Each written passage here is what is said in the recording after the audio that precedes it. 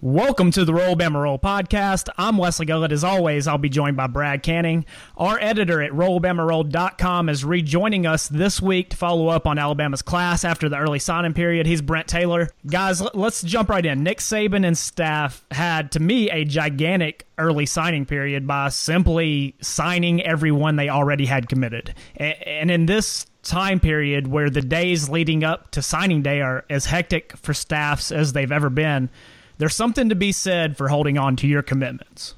Yeah, that's something that if you go back to last year, you take for granted. And what's even crazier to me, too, is if you look at what they finished the early signing day with securing, and you look at the rankings on the composite 24/7, and you think back to when we talked preseason about recruiting and Clemson's class and the total points and, how far and above they were everyone else. And then you look at it, it's quite amazing the job, Alabama and Nick Saban have done to get these kids to come and close that total point gap on 24/7, seeing that they're recruiting for a dead dynasty. Yeah, I think my favorite part of all of it, too, is that such a big chunk of this class is coming from in-state. And, over the last few years, we've seen a lot more recruiting out of state. And as a result, Auburn's gotten a lot of the in-state guys. But this year, we've got, Demoy Kennedy, Quandarius Robinson, and Roydell Williams are top three in the state, and Alabama got all three. So I think there's something to be said for that. I can't prove it, but you have to think those in-state guys probably have a little something else to play for, especially when they play the Iron Bowl. So, and especially Demoy Kennedy was just huge, being able to keep him. There's a lot of people talking he may go to LSU, and we really needed that. He's just a fast, hard-hitting inside linebacker that, he's kind of got a little Reuben Foster to his game. He's just out there trying to lay someone out the whole time. Yeah, there were some rumors about Tim Smith potentially flipping to Florida. Kirby tried to get Bryce Young in on a secret visit to Georgia. We've all heard, just look at LSU's class on signing day. They're still fifth overall on 24/7, but they lost five-star receiver Rakim Jarrett to Maryland, four-star top 10 receiver Jermaine Burton to Georgia in the same day. Two guys that had been committed to LSU for several months now, and now they kind of have to totally reassess what they're doing at receiver, and that's not something that Alabama's really having to scramble and do. Look at Mike Locksley up there in Maryland, still helping us out at Alabama. Yeah. Yeah, what I take a lot of joy in is the fact that LSU has this historic offense this year, and they still cannot hold on to a wide receiver recruit for nothing. So that is just perfect. Yeah, if he wasn't going to flip to Alabama, that's really the best spot for him to be for Alabama. They did add one commitment on signing day, and it was a big one. Running back, four-star, top 50 overall prospect in the country, Jase McClellan. He flipped his commitment from Oklahoma to Alabama, and kind of a stunner. Guys, he had been committed to Oklahoma since July of 2017, so about 2.5 years ago is when he committed there, only to switch on signing day. So my favorite, I saw a tweet somewhere that said 1 year ago, Oklahoma's top two commits were Jase McClellan and Drew Sanders. Auburn's top two were Demoy Kennedy and Quandarius Robinson. And USC's top commit was Bryce Young, and all five signed with Alabama. Guys, if you want proof of the Red Elephant Club any more than what we already have, this is it. So, well, you love this type of thing when it benefits you, but can you imagine having a kid committed for over 2 years? Imagine you're the assistant coach, his lead recruiter. You have a kid committed for over 2 years, only to watch him switch to Alabama on signing day. And the bad part is, coaches can't even be mad publicly. You can't bash a 17-year-old out loud if you're a university employee for choosing the school that he wants to go to. So you have to basically sit there and be mad quietly. I don't know how some of these guys make a career of it. Half of your success depends on the decision of high school kids, and I'm not sure that I'd be cut out for that. No, I'm way too petty. Absolutely wouldn't be. Yeah. It kind of makes the fact that Nick Saban is still churning out top classes every cycle that much more unbelievable, right? Oh, yeah. It just keeps going every year. There was a bit of a lull in 2018, and when I say a bit, I mean that's the fifth overall class anyway. Mm-hmm. But then there was a couple of weak years in 2010, 2011, and it's kind of funny when you go back and look at those. You say, okay, Alabama's 2010, 2011 classes were kind of subpar. Well, what were probably two of the most disappointing seasons until this one were 2013 and then 2014. So that all those players would have been upperclassmen, and then it's getting to be the same thing. 2018 was a weak class, so now all of a sudden this year we're starting to look thin, and we'll probably see it a little next year. But now we've had the 19 class and 20 class are both very strong. Yeah. So hey, 2021. We'll see.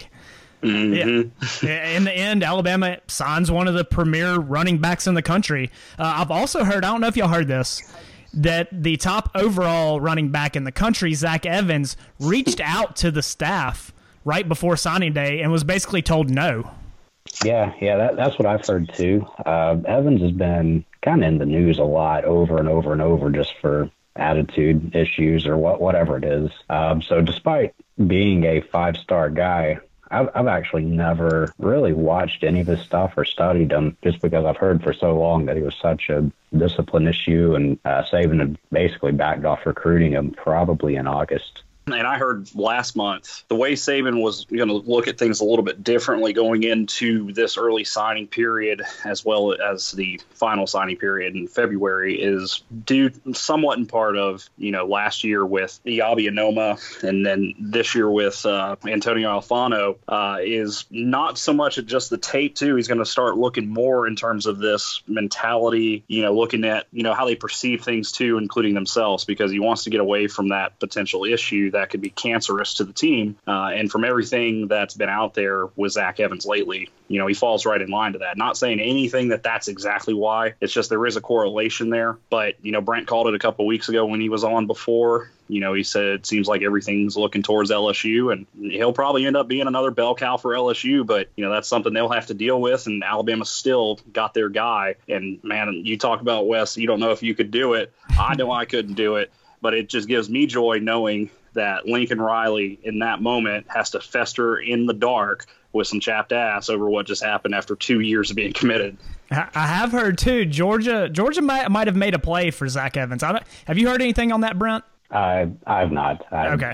Yeah. I really have checked out on Zach Evans. You're just completely out. Pay attention anymore, to be honest. Yeah, I've heard Kirby's kind of going all in on the, I guess you could say like character issue question mark guys, and he may be about to sign a couple of them. It could work out for him. Who knows? Maybe they get on campus and everything kind of goes the way that they envision it, and it's all good. But this is a class that could blow up in Kirby's face too. To be seen. It's not a guarantee Zach Evans ends up there. He could end up at LSU. It's going to be one of the two, though.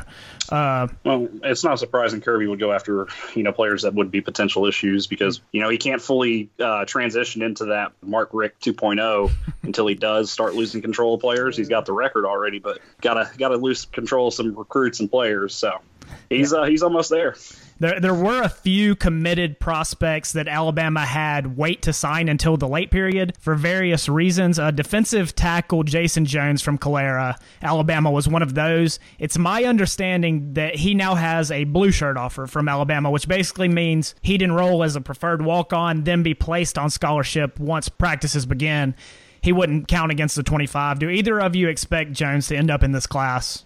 So the thing with the blue shirt is that he can't have taken an official visit to Alabama, or none of the coaches could have visited him at home. 24/7 doesn't show any visits anywhere, so I think that may be right, but that's one of those things that I can't really prove or know. Yeah, he doesn't. He doesn't to Alabama, but he has some official set up now to other schools. But yeah, he will not be taking one to Alabama. Yeah. The thing with Jason Jones is he's this big, I think 6'7", 330 or so pound defensive tackle that when I first watched him, I was like, I don't know why Alabama's recruiting this guy. I mean, he's big, and that was really about it. But I've started to hear more and more that they actually want him for an offensive lineman, and he's already got the right body size for that. I mean, he's perfectly sized for it. And so kind of what I've heard is that if he's willing to play offensive line, Alabama wants him, but he's kind of still on the fence of that, and some other colleges are telling him you can play defensive line here. Yeah. Whole scenario is kind of unfortunate. When the initial rankings for the 2020 class came out, I think maybe their sophomore season, and that may have been when you watched him, because that's when he committed, I believe, right? He's been committed for a long time. Yeah, he's been around a long time, out of Calera, Alabama. Yeah, he was a top 30 prospect in the country. He had a significant injury his junior season, then I guess, just didn't really develop like everyone had hoped, and didn't recover, I guess, like everyone had hoped once he returned from the injury.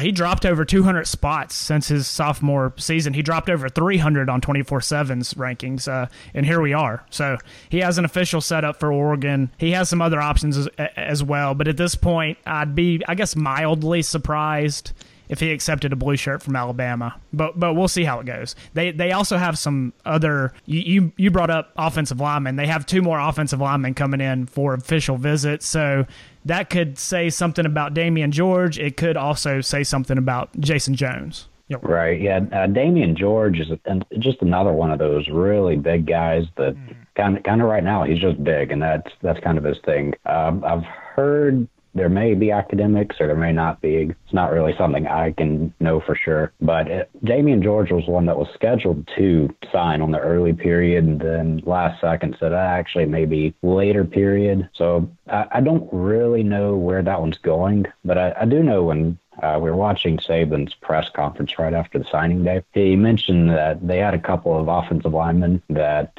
I think he kind of said it, they were signed, and he used a plural, but I wasn't sure if he meant like really plural. Mm-hmm. So I didn't know if that meant Damian George was already signed or if he was talking about Jason Jones and they were all just going to announce later, or who knows, there might be someone else out there. The staff is starting to reevaluate their options to finish off the class with the last few spots.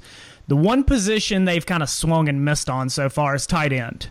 They need another player there. Of course, Eric Gilbert kind of stunned everyone and chose LSU a couple months ago. It looks like 5-star Darnell Washington, who we talked about on the last episode, that he will probably choose Georgia. Correct me if I'm wrong on that, if you've heard anything different.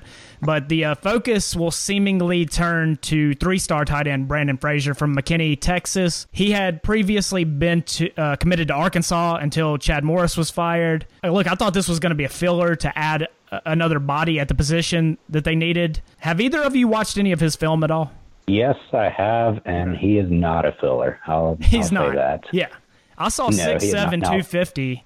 I saw those measurables, and I was thinking, like, okay, maybe a Brian Vogler type, kind of that big lumbering body, not really blazing speed by any means, just that slower tight end. And that's not what he is. He could be a legitimate threat in the passing game. He has it's listed at 4.5740. I don't know if that's correct, but I doubt it's far off. He has some speed on tape. Yeah, he does. So I actually hadn't really watched him until you told me we were going to talk about him today. So I sat down and tried to find every video I could. And the dude has got some speed. So if you watched the Clemson-Ohio State game last night, the quarterback, Trevor Lawrence, took off on the 66-yard touchdown run. You're like, how does this 6'6" white kid run this fast? And it is just stride. Like, his legs are just so long. And Brandon Frazier's the same way. He would take off running, and you're like, oh, he does not look very fast. And then you just see all these little defensive backs sprinting along behind him. So yeah, he's really tall. He made a lot of contested catches, and he was a mean blocker too. So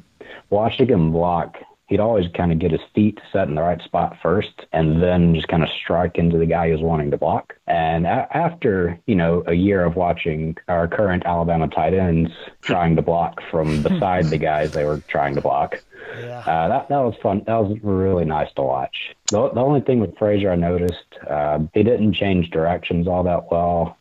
Stopping and starting, route running, all of that, he'd just kind of take off from the line and turn around. But hey, when it came to running down the field, breaking tackles, and blocking, he could be a impactful tight end. Yeah, anyone that's 6'7", 250 can run a sub 4.6. that's worthy of an offer regardless. So yeah, you can work on the other things. It also does not hurt that he has a younger brother in the 2022 class who already has a Power 5 offer as a sophomore at Texas Tech, an in-state offer, and is projected to maybe potentially be a big-time prospect down the road. So we'll see how that goes.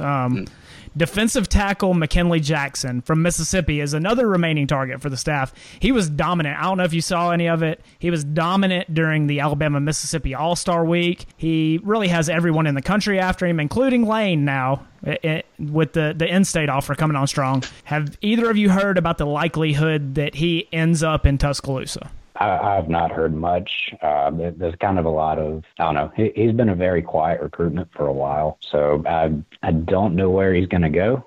But I figure what's happening is Alabama is hoping for McKinley Jackson and have the commit in Jamil Burroughs as a kind of an on-hold backup plan for him. Yeah, depending on McKinley, then that'll give us our first battle against the Sex Panther for a recruit. Yeah, he's coming hard. Jackson did not list Ole Miss in his initial favorites after Lane was hired, but I think that may be changed. Lane's on him hard, so we'll see how it goes. And then with Rakim Jarrett choosing Maryland and Arian Smith choosing Georgia, where does Alabama look for a fourth receiver? It seems like it may be Xavier Henderson or bust. Yeah, pretty much. I was looking through all the receivers that are even left in the country that haven't already signed. There's Xavier Henderson, who he visited in the fall, and at the time seemed really kind of on board with Alabama, but he's had a bunch of visits since then. We haven't heard anything. And I think the coaches are set to visit him again in maybe early February or so. But past that, there's just no one left out there that isn't signed or going to Arizona or something. All right, well, outside of recruiting, we'll move on. There have been rumors flying on players maybe choosing to return for their senior season. We know Terrell Lewis, Trevon Diggs are gone based on them sitting for the bowl game. I've heard Jerry Jeudy and Najee Harris are gone, unless you guys have heard anything different. There's a lot of buzz about Ruggs and Smith and Tua possibly choosing to come back. I'm not sure on the status of some of the others, but Tua posted a cryptic message on Instagram on Saturday. The internet kind of ran wild with it, trying to figure out what it meant, but this kind of looks like a real possibility now. Yeah, Henry Ruggs will be a really great target to come back. As much early in the season, he was getting a bunch of first-round draft pick hype. He kind of ended up falling a little out of the way in targets throughout the year, as we saw more and more and more go to Devontae Smith. And, Henry Ruggs he's got the speed, and he's got the strength and runs into people and makes crazy catches. But he doesn't quite have some of that route running and hands polish that you see from Devontae Smith and Jerry Jeudy. So of all the guys, I would think he'd be one that it really would be in his interest to come back and work on, kind of being a main 1 and 2 guys with him and Waddle next year. Yeah, so it's funny because about a little over a week ago, I got a message saying that Ruggs was most likely coming back, and that's going to play well into Smitty and Tua's decision. And Henry Ruggs also has a brother that Alabama is targeting as well. They don't know, from what I was told, if Alabama's going to offer a scholarship or not, but it's chess and checkers. And, it seems like right now Ruggs is trending in that direction. I wouldn't look extremely into Tua's message, because I do think part of it's being caught up, of him watching the playoffs, going through everything he's gone through. But honestly, day by day, I continue to slowly start realizing there is more of a real potential of greater than 50% that he could come back. And my God, I'm not even ready for the takes on the internet if that happens. Have either of you heard anything on the status of Jedrick Wills, Alex Leatherwood, by any chance? Heard anything? No. My personal speculation, Jedrick Wills should absolutely go. I'm kind of follow a lot of your top NFL draft guys from all around, and pretty much everyone is really, really high on Jedrick Wills and have been for a while. So I think he's pushing top 15 and might even break top 10 draft pick. Alex Leatherwood, on the other hand, is a bit of an unknown. I don't know if he will go or even if he should go yet. So I don't know. He's been really quiet. All right, moving on. It seems like we might not have to deal with Gary Danielson anymore. I did want to bring this up. CBS's contract with the SEC, they couldn't make the bid. The deal ends in 2023. It has been bought out by Disney, ESPN, ABC, whatever you want to call it. There's speculation that it could be bought out before then. The current contract is $55 million per year. That's going to go up past $300 million when the new contract begins.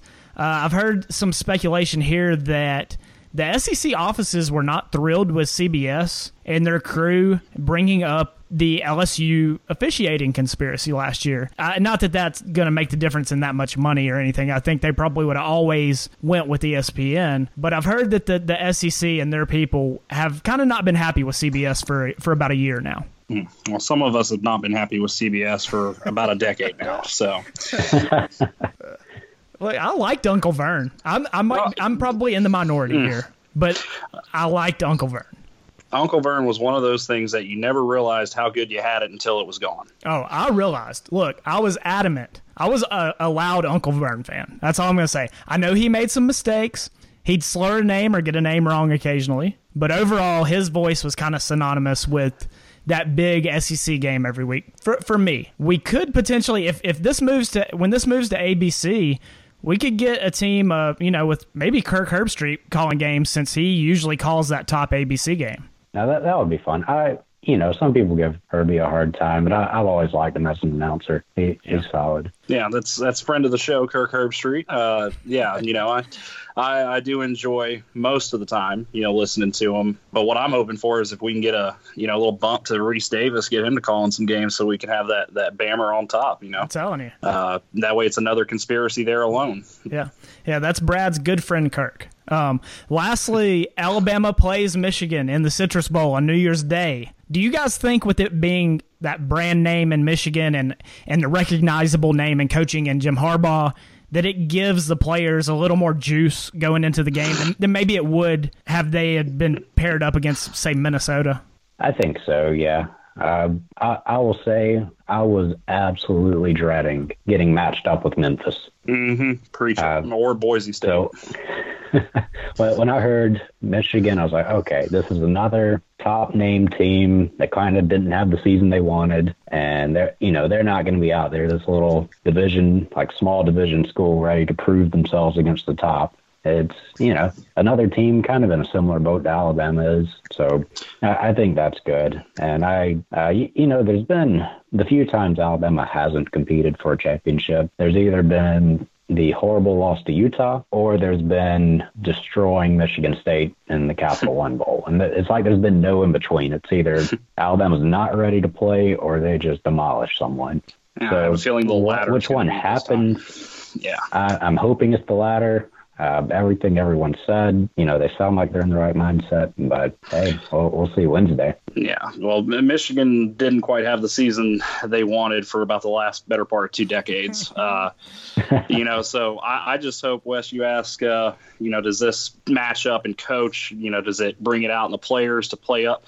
No, I just hope they have the mentality you and I do, especially yourself, of when we bring up Michigan, period, the fact that they are the most overrated blue blood in all of college football. It's been, 2 wars since they've last won an outright national championship, or maybe 3? Right. No, it's 70 years. Yeah. We're on year 71 now. Well, congrats on their retirement program. So, but here's the thing. This is the Najee Harris Bowl. This is exactly what it is. It's going to be wild as shit to watch him change jerseys in between drives. But of course, it's Jim Harbaugh. Things are going to get weird. I expect everything to go crazy in this game. But, man, I'm telling you, this is just such a awesome matchup. Now, I will say this, though. We lose, I'm done with Twitter. So I'm just calling my shot now. Off. There's no way in hell we lose to the damn sleepover king who, no, that's not going to happen. Look, I got to get my Michigan takes out of the way. All right. Michigan is a big brand. It's a big name. But Michigan is a fake elite program. And this is what happens when you lose 2 games in a season. You go dumpster diving with programs that have not won a consensus national championship in 70 years. Harbaugh is also a fake big-time coach, so this was always really a perfect marriage. Michigan most overrated head coach in all of professional sports. Yes. Argue with your mama. Yep. He did a good job at Stanford, and there's something to be said for playing in the Super Bowl. I get that. I'm not taking that away from him. But Harbaugh got a lot of run out of the one Super Bowl appearance, and he had potentially the most talented team in the NFL. Well, I did a little research here. Okay, that team that went to the Super Bowl had 9 Pro Bowlers. The record's 12. They had 9 All-Pros. They weren't the same 9 guys. So they had 11 total players as either All-Pros or Pro Bowlers. That is not counting these players. Michael Crabtree, Colin Kaepernick, Ted Ginn Jr., Vernon Davis, Delaney Walker, and Ahmad Brooks, and Alex Smith, who is a 3-time Pro Bowler, as their backup. So when I read that list, and I'm sure 49ers fans feel the same way, that's almost an indictment on Harbaugh, that he could not win the big one with that talent during that time frame. And his offensive coordinator was this guy named Greg Roman, who, if you think about it now, is tearing up the league as offensive coordinator for the Baltimore Ravens, with a quarterback that can run and a strong running game. So, yeah. See what happens when you get hooked up with the normal Harbaugh. So, yeah, like if you made a list of franchises with the most talent in certain time periods to not win the Super Bowl, the 49ers in those 2 or 3 years, they have to be near the top. Yeah. Like, look, here's my mic drop on the situation. What's that Super Bowl remembered for? The lights going out? Yeah. The blackout. That is fitting, because that was the night the lights went out on Jim Harbaugh ever winning a championship at any level. How long have you been holding on to that joke? Yeah, seriously, that's what I was about to ask. I literally about 30 seconds. So, but it's maybe not quite as bad as, say, the Bills in the '90s, but it's still pretty awful that you couldn't win one with that amount of talent, because that is an absurd amount of talent. If I'm looking at that team and I'm wanting to figure out, like, hey, how did that team get that talented, and who can I hire to kind of match that? I go after the GM. I don't go after Jim Harbaugh. And it's really not fair to compare coaches to Bill Belichick, but how many of his Super Bowl teams, Brad, you could probably answer this. How many of his Super Bowl teams had less talent on paper than what I just read than that 49ers team and won a Super Bowl? Of the 6, I'd say 4. Yeah, it's insane.